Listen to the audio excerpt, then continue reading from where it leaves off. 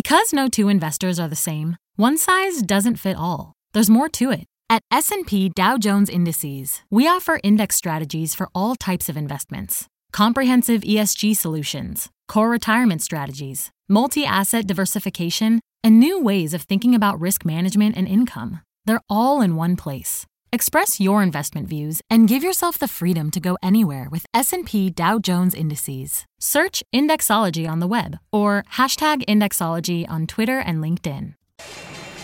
My mission is simple, to make you money. I'm here to level the playing field for all investors. There's always a bull market somewhere, and I promise to help you find it. Mad Money starts now. Hey, I'm Cramer. Welcome to Mad Money. Welcome to Cramerica. Other people want to make friends. I'm just trying to make you some money. My job, it's not just to entertain, but to educate and teach you. So call me at 1-800-743-CNBC or tweet me at Jim Cramer. We too often invest for the day. I hear people talk about what is working. And in the old days, when the late, great Mark Haynes ruled the mornings around here, I remember that each time I co-hosted, he would introduce me as Reverend Jim Bob Cramer from the Church of What's Happening Now. Oh, it was fun back then. It seemed like everyone was running their own personal hedge fund. There was an understanding that a stock could be here today and gone tomorrow, and everyone was fine with it. Those days are long over. And if you recommend a stock for a trade, even if you say buy it today for the analyst meeting and sell it tomorrow, sell. There will always be a YouTube video kicking around that shows you liked the stock, but never gave it the sell call. So we've gone well beyond that. Tonight we are taking it to the next level, where I'm introducing you to the concept of suitability. Basically, what stocks fit you? What investments are right for you? Not for this week, not for this month, but for your age and your temperament. I first heard of the concept of suitability when I was in training at Goldman Sachs for the group that helped small institutions and individuals. I had been buying individual stocks for myself and for others for a half decade before I got to Goldman in '83 as a summer intern.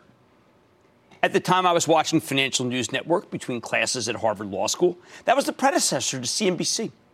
When I could, I'd run over to the Harvard Business School library, where they had old research reports from long-gone firms like Bache, Shearson Lehman, about stocks totally on a catch-as-catch-can basis.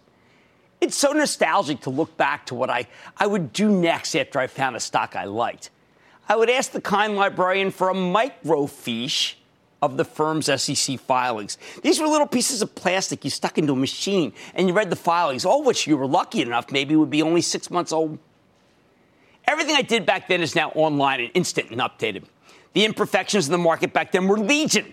Now everyone can know everything, but more on that later in this show. I would spend all week trying to find one stock that I thought would work, one stock that would be good for 1 week, where anyone who wanted to invest could take the idea and then run with it.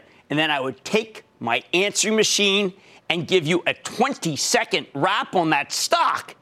Answering machines, can you imagine? Some companies used to make them with all those jobs wiped out by your cell phone, right? Answering machines. Same with answering services, for that matter. Talk about jobs that aren't coming back no matter who's the president. Anyway, I would say, hi, this is Jim. I'm not here right now, but I like both the chart and the recent numbers from People Express, a long-since bankrupt airline that I used to jet down to New York for job interviews. My best one?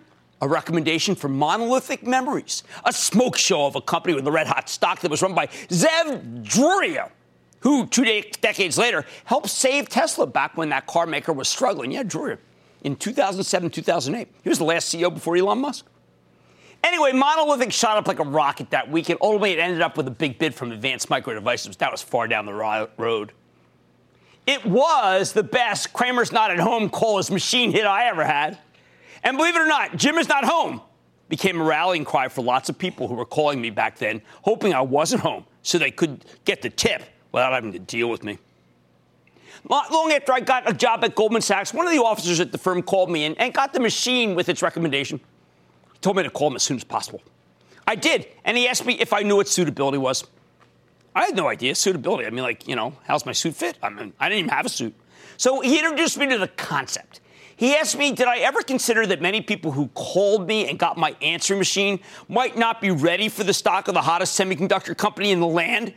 and that I was recommending it to them one-on-one without any sense of whether it was right for them? I said that I always thought that stocks were pretty much a caveat emptor situation. We all know that unlike, say, vacuum cleaners, you can't take stocks back. They come with no guarantee, so what's the deal? The executive explained to me that before you recommended a stock on a one-to-one level at a registered brokerage house, you had to know what that person wanted, what he wanted out of the stock. You wanted to know if the stock was right for them and for their tolerance and risk. Monolithic memories, he said. Yeah, monolithic memories. Wasn't exactly the right for anyone other than bungee jumpers and K2 climbers or something like that. It's a long time ago. So let's start there. Tonight I want you to ask yourself, what is your risk tolerance? How much risk do you want out of a given stock? You see, stocks are pretty peculiar pieces of merchandise when you think of them. You buy a car and you know it's not worth as much as when it leaves the lot, right? I mean, the moment you take it off there. But there are all sorts of warranties. You buy a house and you know that it could burn down the next day. However, before you buy it, you get a binder with insurance, so if it does burn down, you get your money back. Clothes can be returned, devices returned, phones, PCs, washers, dryers, you name it. But stocks? Stocks. You buy a share of Nike and the next day Goldman Sachs downgrades it, and the day after Foot Locker says there's been a slowdown in Jordans, you can't go back to your broker and say, hey, Chief, you never told me this could happen. I'm down $3 in 2,000 shares. I'm out $6,000. I want that $6,000. I want it back. Caveat emptor. Now, it would have been incumbent upon the broker back then when I got started to recognize that the buyers would know these things could happen. Maybe the broker should never have been recommending stocks to begin with. No matter. You get the point. Because you can't take stocks back and get the stock price, the same price that you paid, because there is no real insurance, although you could buy an expensive put underneath with a cost that lowers the return of Nike pretty dramatically and has to be renewed constantly. Suitability. The concept of suitability is incredibly important. That's why for the next hour, you're going to learn about a way to measure your own tolerance versus a variety of factors. Because these days, with electronic brokers, there's no real protection. Just a signed form that say, you get it. You know what you're getting into, and you accept it. Tonight, the bottom line, that stops here. By the end of this show, you will know what suits you and what doesn't, no matter what your age or your style. Or to put it this way, caveat emptor? No. Just buy or be a little more aware of what you might be committing your hard-earned dollars to when you pull the trigger on a buy. Buy! Anne-Marie in New York. Anne-Marie. Hey, Jim. Thanks for taking my call. Of course. Can you talk a little bit about trimming our profits? Because I get eager and I start trimming when I'm up 10 or 20%, which I know you'd say is a high-quality problem, but can you talk a little bit more about the trimming? It is a high-quality problem, but what would happen if you kept doing that was that you would miss out on some of the greatest stocks in the history of man that you may actually own. What I suggest you do is move that up a little. I don't think you should start selling till you're up around 25, 30% and only sell about a quarter position. When you're up about 60, 70%, this is a change from the old days. I think then you should sell a little more, but then you got to let it run. And if it comes back, you can buy some. I just don't want you to lose a great opportunity unless the story changes. And then it's sell immediately. Lido in Texas. Lido. Hey, Jim. How are you doing? I am good. How about you?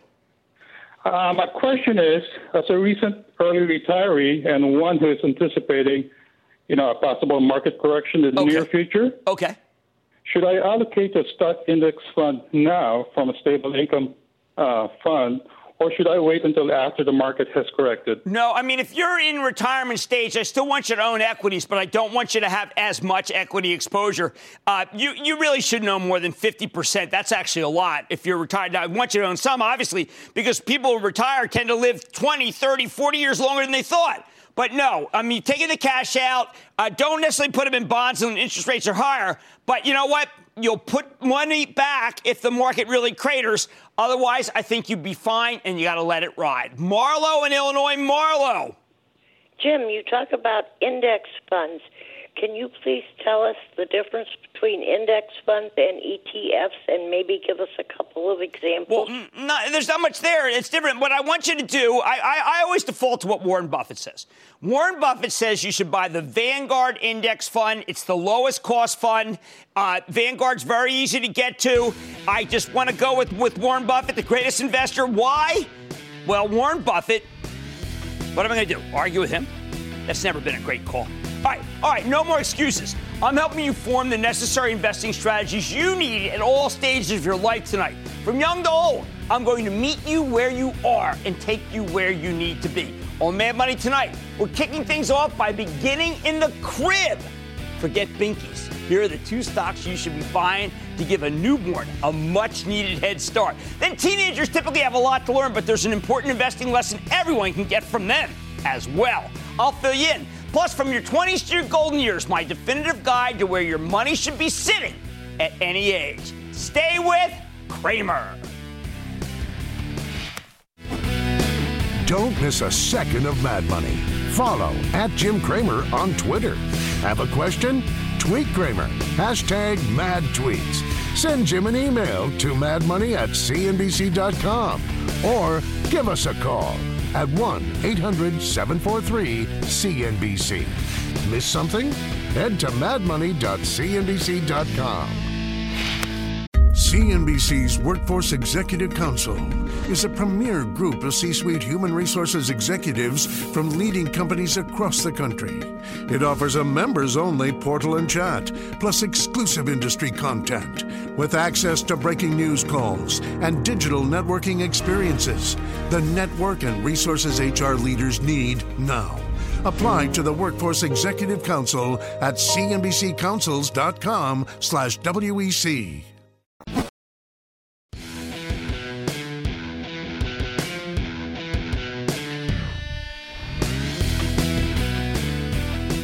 Welcome to a special show about you, about knowing what you can and can't do because it's not right for you. Welcome to a special show about suitability. The first kind of suitability we will discuss is age suitability. I want to start with kids, particularly with infants. Mad Money's been on so long now that there are kids who were born who are in their teens, and if their parents listened to the show when it started, they would already be well on their way towards some great wealth. Parents, grandparents, listen up. You can give all sorts of things to families that had just had babies. I want you to open up accounts for them, or at least give them some shares of stock so that from the earliest moment you can start the process of saving that you have to do. Now, here's my commercial for what everyone seems to have come around to, which is the notion of index funds. We have come through a period where almost all stocks pretty much traded together, and we have seen so many managers been let go or fired because they can't beat the market. So you can take a couple of $100 and buy some shares in an index fund. I'm partial to the Standard & Poor's 500 because those 500 stocks represent the bedrock of the country's publicly traded companies. As a companion, I like any sort of total return fund that has an even broader array of stocks. A mix of both is a very good start. People ask me these all the time. Total return and S&P 500. Your broker or the brokerage site you use might have some fund that is a higher growth, a junior growth fund. That can be a nice augmentation because you are buying for an infant who has his or her whole life ahead of them. These kinds of funds can really compound over time, meaning that if you let it run, the money can build upon itself. Now, you might be saying, why am I watching a show about stocks if all this guy is doing is talking about index funds? I can come in here every night and talk about them, but it wouldn't make for a very interesting show. More important, though, is the kind of investing I am talking about. The comparison we hear about index funds is to actively managed funds. This show is geared to people who are interested in their money and want to be more involved to make it grow, or are curious and want to learn about stocks. I believe that you can build a portfolio yourself that can do better than most managers and funds. But I am perfectly sanguine about the notion that they can coexist.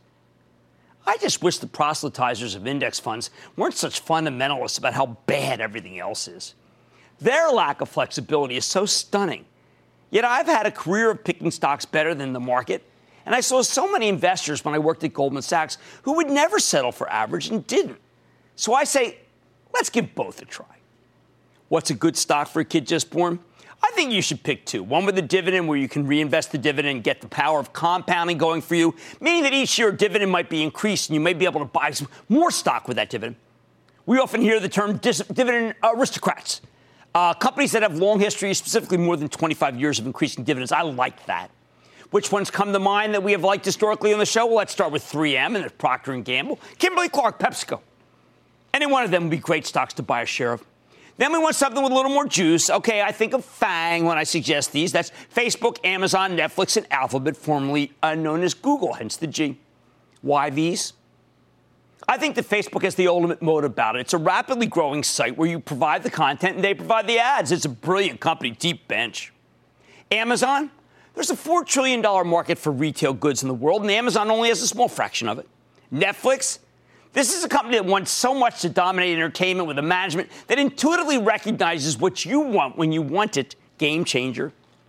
Why do I still like this Alphabet? I mean, isn't that played out? No. It's because it dominates search, which happens to be just the moment you want to buy something, so the advertisers love it. There's a balance sheet of beauty and a whole passel of people working to invent something new to supplant or complement search. Oh, and Waymo may be the ultimate in autonomous driving vehicles.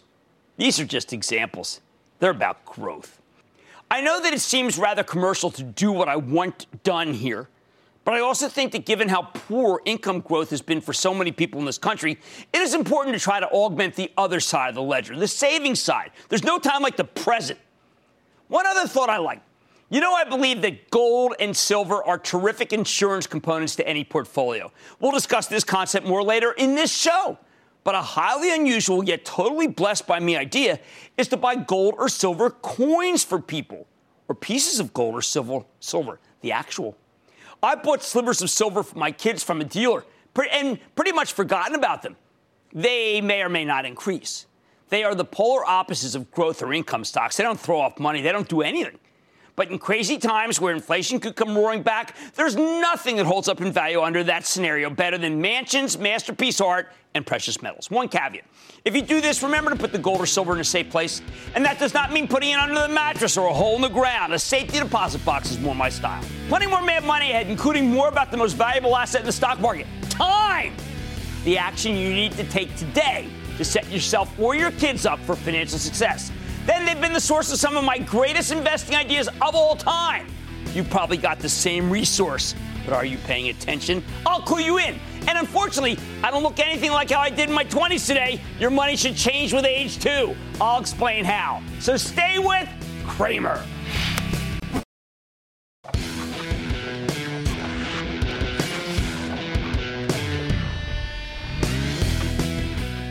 We're going over knowing thyself, how to pick stocks knowing they are right for you. We've discussed the importance of suitability and the essence of what's suitable for the newborns. But what about suitable for the kids? What do you do for them? This is when you make your move. This is when you decide that you are going to get them involved in what stocks are, pieces of companies they might like. Now, let's be honest. You couldn't explain to a kid what a stock is to save his or her life. That's not how I grew up in my house. As much as I love sports, we had World Series tickets for the 64 World Series, given they were 6.5 games up with 12 to play. Of course, we blew them all and didn't make it. In my house, stocks were supreme. You see, my father had gotten a tip from his brother who knew a stockbroker who played tennis to go buy the shares of a company called National Video, which for all I know could have made it if it started right now as Facebook Live show. But it was a total bust that cost us fortunes. He'd always bring home the Philadelphia Bolt in the afternoon edition, and wouldn't give me the sports section. He would give me the business section. I would look up closing prices. The market closed early back then, and I tried to anticipate based on moving averages of how stocks were doing and what they would do next. It was a game of momentum, and a lot of time I only knew the stocks by their abbreviations in the agate type. But it was a fun game, and I kept a ledger. I kept a ledger to see SCM, IBM, Polaroid, Zenith, Xerox, National Video. I had Texas Gulf Sulphur, an LTV, a Rockwell, a host of other companies that have disappeared, but have since, let's just say, been acquired or still hang out and trade. I also own a lot of airline stocks because suckers were always buying those. Eastern, National, mostly Braniff, too. They were household names because of advertising. I liked the stock picking process so much, I got the whole fifth grade class at Penn Manor involved. We would all pick stocks and keep track of the closing prices for a week to see who could make the most money. The problem is, of course, I was working the exact opposite of what I should have been doing, right? Although metaphorically, what I was doing is still being done now, just picking stocks by how fast they were climbing and backing away from them if their climb seemed extended or slowed velocity. That's called momentum investing. What I should have been doing is picking the stocks of companies I knew and asked to be able to buy them, the shares in them.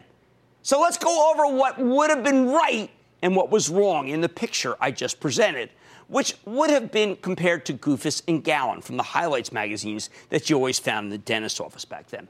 Goofus, first of all, would never have taken a tip from his brother, who had taken a tip from his tennis partner, who worked, by the way, for the aforementioned Beige. Pop, I would later learn, had no idea what National Video was or did. You can find out more in Google now than you could find from Jack, the broker then. National Video made picture tubes. In the old days, when you had a problem with your television, it was usually because the tube inside had blown. The technology left National Video behind, and it went bankrupt, and it closed its doors about 5 years after Pop bought it. But it had been going straight down since about 5 days after Pop first purchased the stock. He averaged down too many times to tell. But I know there was many a silent meal because of that day's decline in National Video's stock. There were a host of stocks to have chosen from back then in the 1960s. Most weren't that good, according to the averages, but there were dividends to be had. And in retrospect, what we needed more than anything else was income. Me, the idea of picking stocks simply because they were going up was antithetical to the idea of buying stocks in companies and was more suited to dart throwing. At least I bought the hot ones when, in retrospect, they made sense because many were defense contractors and we were just beginning Lyndon Johnson's buildup for the Vietnam War efforts. It was a lot of fun. But in retrospect, you know what? I learned the most about stocks from 2 3M board games, Acquire, and a fabulous game called Stocks and Bonds. My father sold games for 3M back then, and Acquire was all about mergers and acquisitions, and Stocks and Bonds was a fantastic game about accumulating wealth through risky or conservative stocks. These days, we have whole fantasy leagues of stocks, but little taught you more than the board game, and it could hold up till this day. Now, let's go back in time and think about what I could have done. First, when you were a boy or a girl, you play with toys. It would have been such a natural to have bought shares in Mattel or Hasbro if you looked at some of the financials. Now, I'm not asking the kids to know what it means to own shares in a company in terms of price to earnings or even earnings.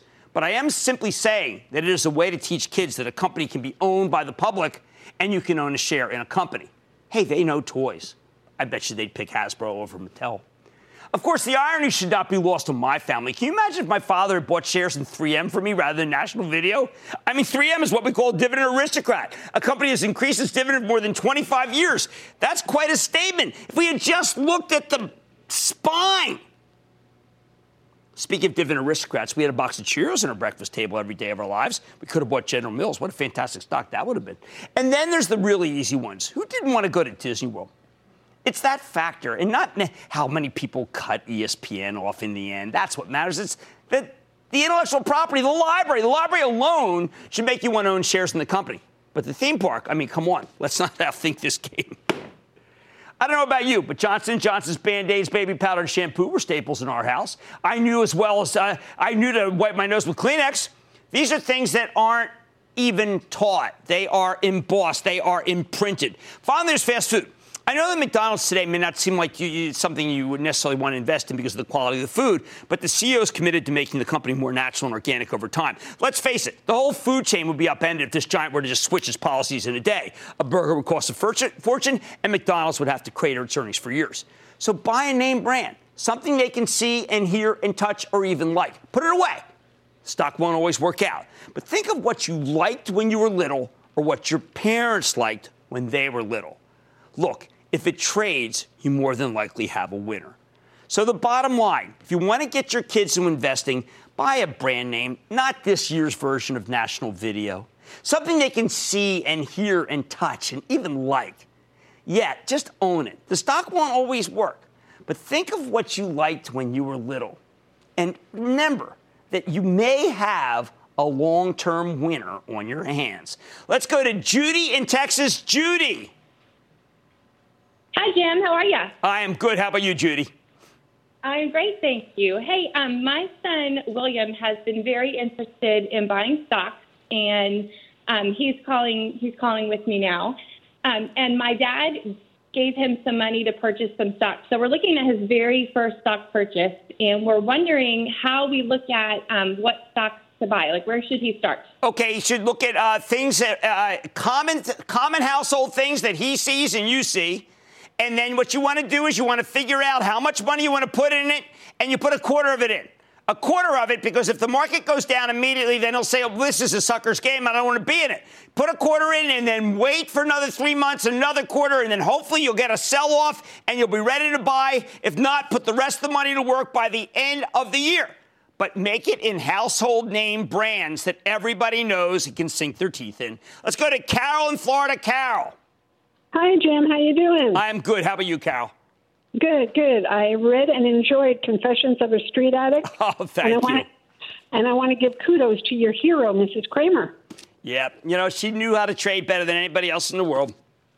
Good for her and good for you. Yep. I'd like to know your opinion on buying gold and silver as a hedge against the market and our monetary system. I think I think cash is the best hedge, okay, against the market. Against the monetary system, you're absolutely right with gold. I happen to like actual physical gold. I actually like buying gold coins. If you can't afford those, the GLD will do. It's not as good. The stocks will not work because they tend not to reflect the price of gold. So if you do buy gold bullion, please do not keep it in your house. Put it in a safety deposit box. But I think you're dead right about the idea. Stocks don't need to be abstract certificates or numbers and letters behind a password-protected screen. They're real. You can touch, taste, and play with them.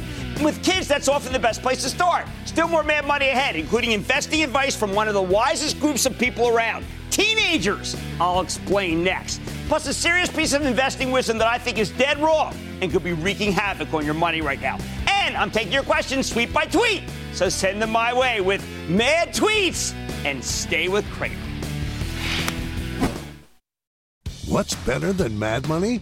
How about more Mad Money? Follow Mad Money on Facebook, Twitter, and Instagram to go one-on-one with Cramer. Reaction. What other questions do we have? I always tell people you got to start with an index fund because I need you to be diversified. Get more with guests. How do you stay sharp? And go behind the scenes with the most interactive show on television. If you can't explain in 3 bullets why you're buying a certain stock, don't buy it. Follow Mad Money today.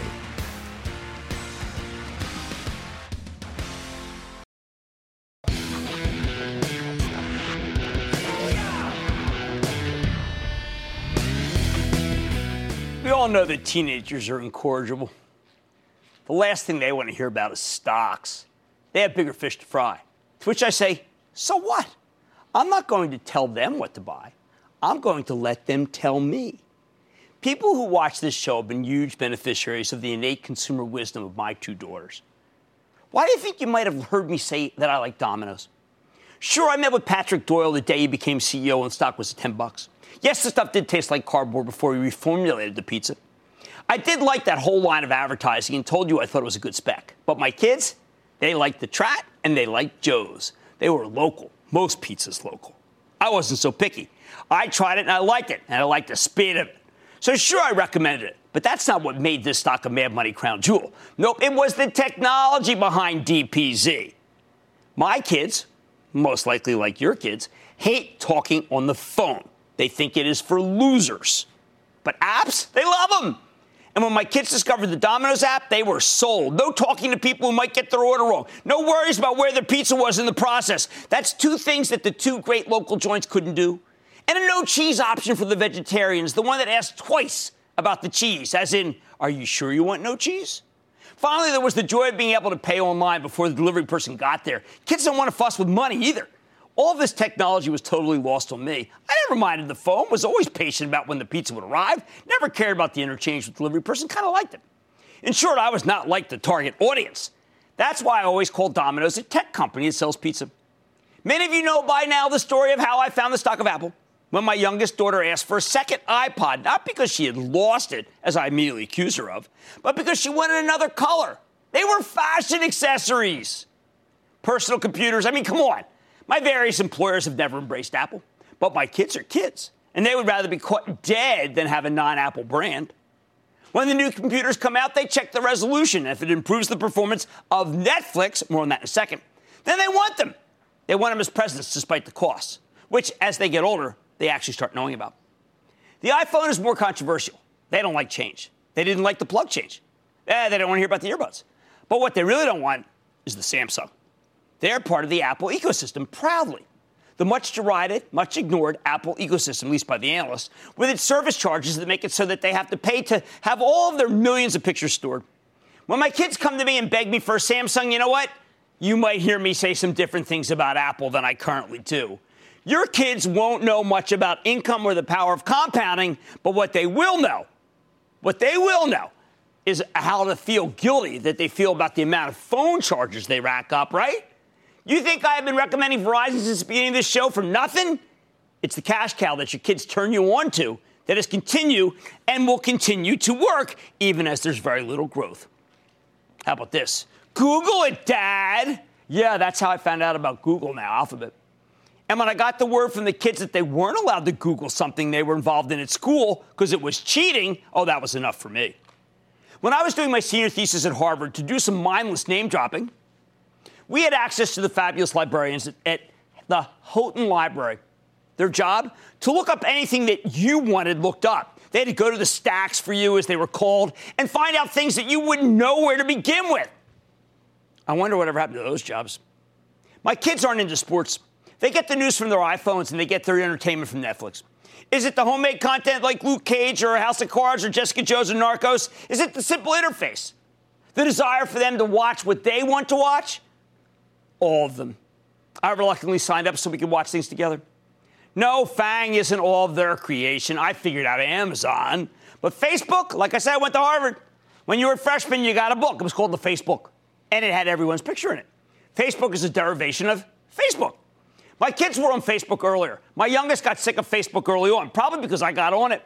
But then she went to Instagram, which Facebook cleverly made it so you really didn't know it was part of something that older people had discovered. I didn't think the ads worked until we were inundated with Red Hot Chili Pepper merchandise because a click on something that, as my daughter said, wasn't an ad at all. It was just a link ad. Oh, Lordy. Does everyone else dream that their ad is just a link? But it seems that only Mark Zuckerberg has the forethought to care about the user experience to such an extent that it works like that. All right, how about Chipotle? The kids love the fresh and organic Chipotle salad. Still do. They're vegetarians. My youngest returned pretty early on after that food sickening incident, the only difference being that she did takeout because she didn't want to be seen inside because she thought that people would say, wow, what is she doing inside? It's Chipotle. All right, nothing's perfect. But their picks, they will do. Hey, what if the picks themselves aren't any good? What if they aren't? Your kid likes a device that fits on your head and takes pictures, or that it fits on a wrist and measures steps. Okay, that's the cost of learning. It happens, GoPro. It happens, Fitbit. Remember, they have their whole lives ahead of them to make that money back if it is a screw-up. You see, that's a beautiful thing about teen investing. You can lose it, and no one may end up noticing in the end. You pull the same kind of thing later in real life like me, it's got consequences. But the bottom line is that for now, you can learn from your teenage children. Trust me. Invest with them, and you won't regret it. Mad Money is back after the break. The earnings are relentless, and the schedule is grueling. But Cramer has burned the midnight oil, and he's ready to run the gauntlet to find you a raging bull market. Powerful executives, scores of tough questions. All week, Cramer sits down with some of the market's most influential C-suite players. Join Mad Money on air and online for must-see interviews you can't afford to miss.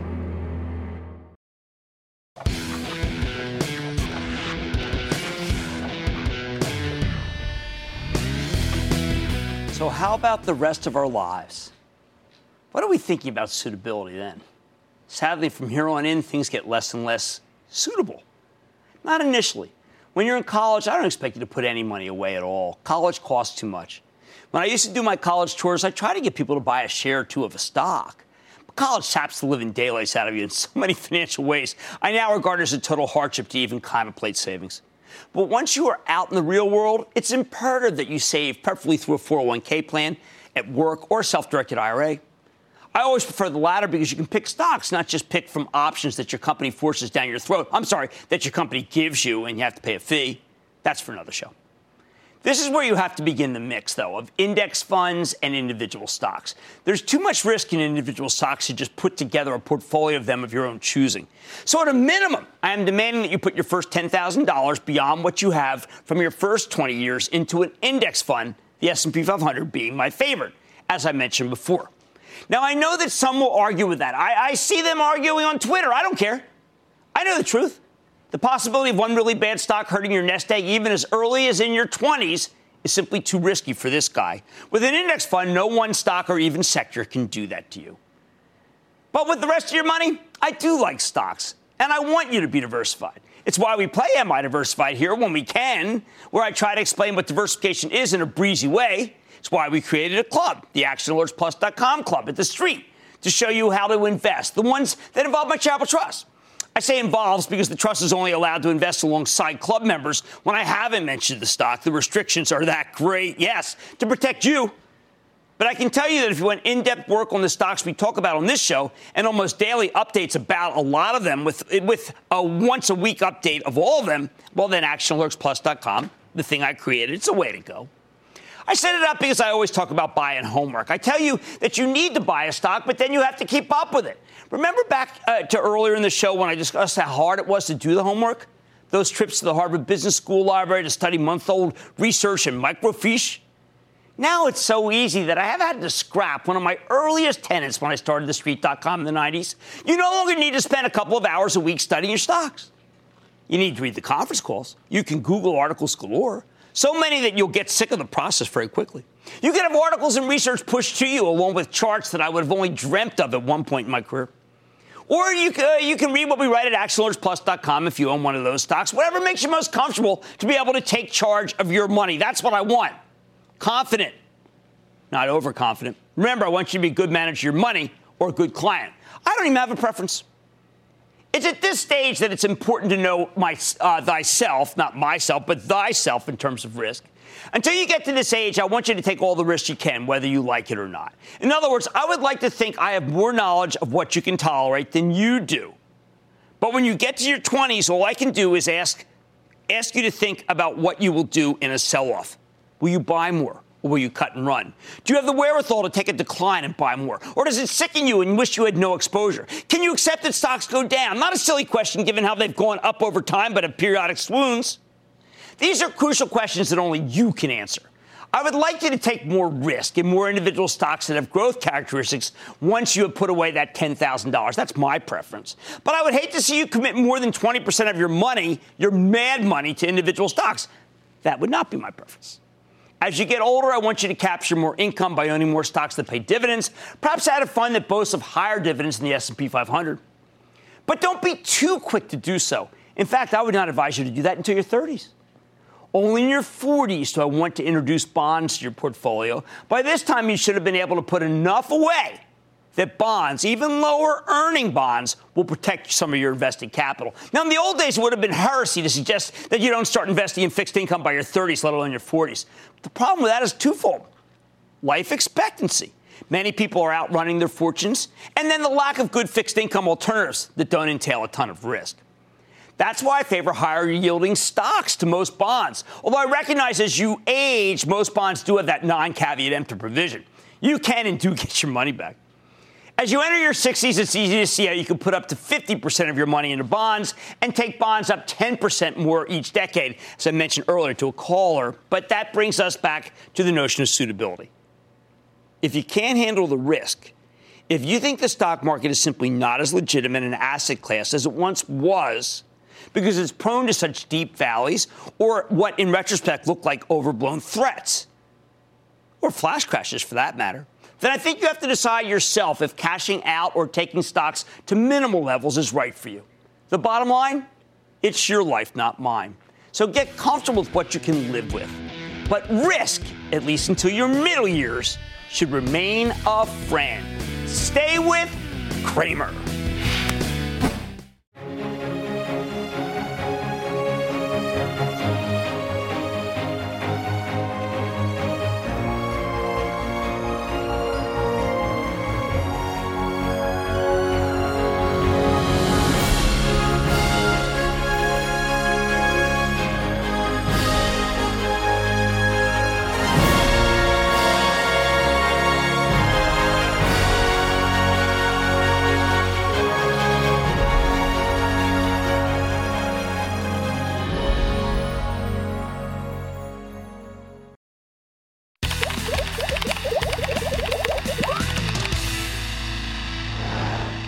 Here on Mad Money, we love to see families investing together. Often locking in a best-of-breed stock at an early age can set you up for life, so your wealth can grow with your age. So we're kicking off this edition of Mad Tweets with some Cramerican families. So let's get started. First, we hear from Rico Z, who says, at Jim Cramer, get him started young. I like that. That kid obviously has horse sense. Here you go. I mean, I don't know whether, well, there's some charts in there. Maybe kid likes the charts too. All right. Holds up under much pressure. Next, we have a tweet from David who said, at Jim Cramer, awesome time at a Phillies game on this day a few years ago. Sat next to you and your dad. Oh, that is terrific. Yeah, we had a great time with Pop. Pop and I used to love to go to games all the time. And, of course, I was a vendor with the Phillies. Mike Schmidt remains my favorite player. All right. Now, sometimes we come across some families that are truly cadre to the show and kids that have real horse sense. You think you know your CEOs? Nobody is going to stump at Pounds the Poodle's kid. Arrow Electronics. Michael Long. Facebook. Mark Zuckerberg. Twitter. Jack Dorsey. And your favorite for the opening bell? Jim Cramer and David Fairbanks.